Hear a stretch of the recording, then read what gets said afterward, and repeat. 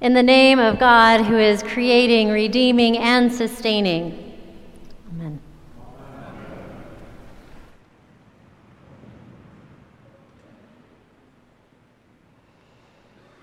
I wonder which passage about Sabbath spoke to you today. Did you notice that both Isaiah and Luke address keeping the Sabbath? I especially love the poetic language of Isaiah.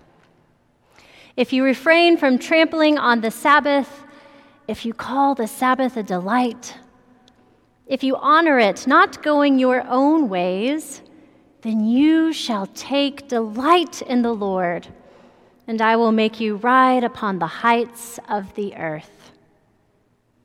To my ears, that description of Sabbath is like a cool glass of water on a hot Georgia day.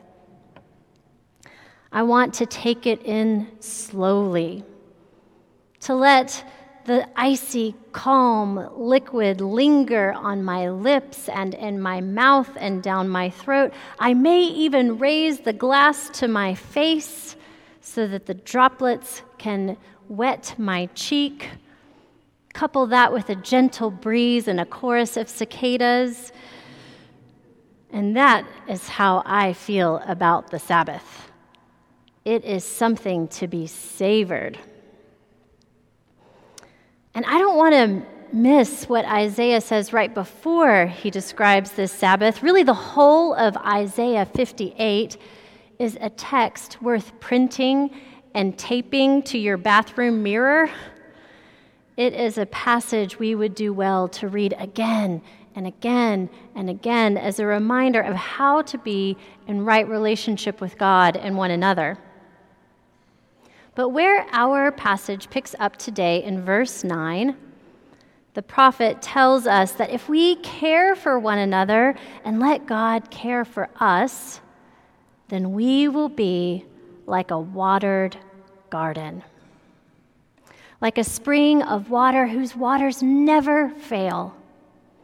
He says that you will be rebuilt and raised up, and you will be one who repairs and restores.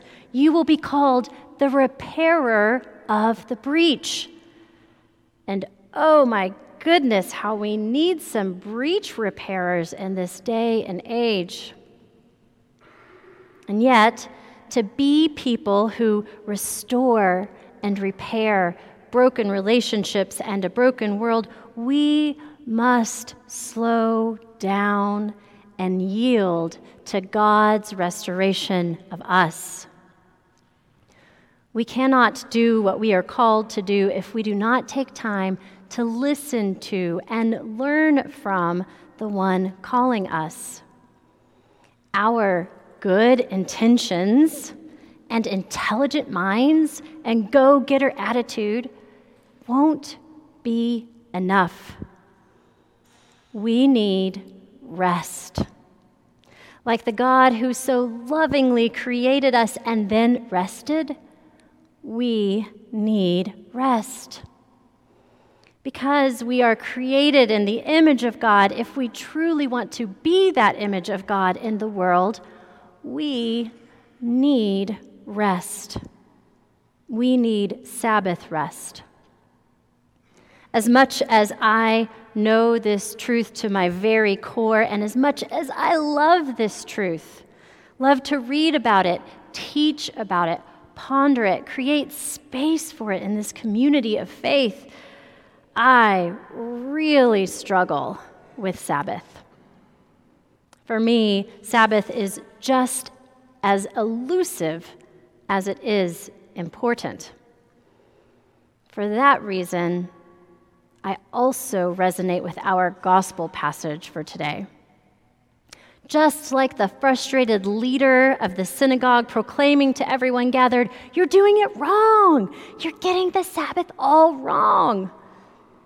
I often beat myself up for getting Sabbath wrong, for failing to practice the very thing that I cherish. It's not that I think other things are more important, than Sabbath rest with God. It's just that it's easier to let myself down or even God down than it is to let other people down. And so I feel like the hypocrite Jesus calls out. The hypocrite who praises Sabbath with all sincerity, but then fails to see the Sabbath blessing of Jesus, offering restoration and wholeness right there in front of him. You see, Jesus doesn't heal the bent-over woman instead of honoring the Sabbath. He doesn't say Sabbath is important, but healing this woman is more important. Instead, Jesus teaches us what Sabbath is. Jesus teaches us what Sabbath is by calling the woman over, extending his hands, touching her, and restoring her to new life. Sabbath is God's way of restoring us. Sabbath is Jesus calling us to himself, hoping we will slow down long enough to let God touch us and heal us so that we can stand upright in the image of God once again. Friends, we need rest, not just because we are tired, which I'm guessing many of you are. We need rest because we need Jesus. To refuse Sabbath rest is to refuse Jesus. And I don't say that to condemn anyone for getting the Sabbath wrong. I say it simply in the hopes that you will see this invitation to let God love you and let God heal you. My favorite book on Sabbath, which I happen to be rereading right now, nothing to do with this sermon, it's just that good of a book, is written by a minister and therapist named Wayne Mueller. And he says, if we forget to rest, we will work too hard and forget our more tender mercies. Forget those we love, forget our children and our natural wonder. God says, please don't. It is a waste of a tremendous gift that I have given you. If you knew the value of your life, you would not waste a single breath. So I give you this commandment, as important as not stealing, not murdering, not lying. Remember to play and bless and make love and eat with those you love and take comfort, easy and long, in this gift of sacred rest. Sabbath is sacred rest. It's not taking more naps, though naps can certainly contribute. It is resting in the presence of God. Sacred rest is resting in the awareness that God loves you. What is it that is weighing you down? What has you bent over, unable to stand up in the fullness of who you are? Some of our burdens are things that we would like to cast off. But it is also true that some of our burdens are sincere labors of love. I know that when there is so much to carry and so much on the line, it can be especially difficult to stop moving, much less set your precious burdens down.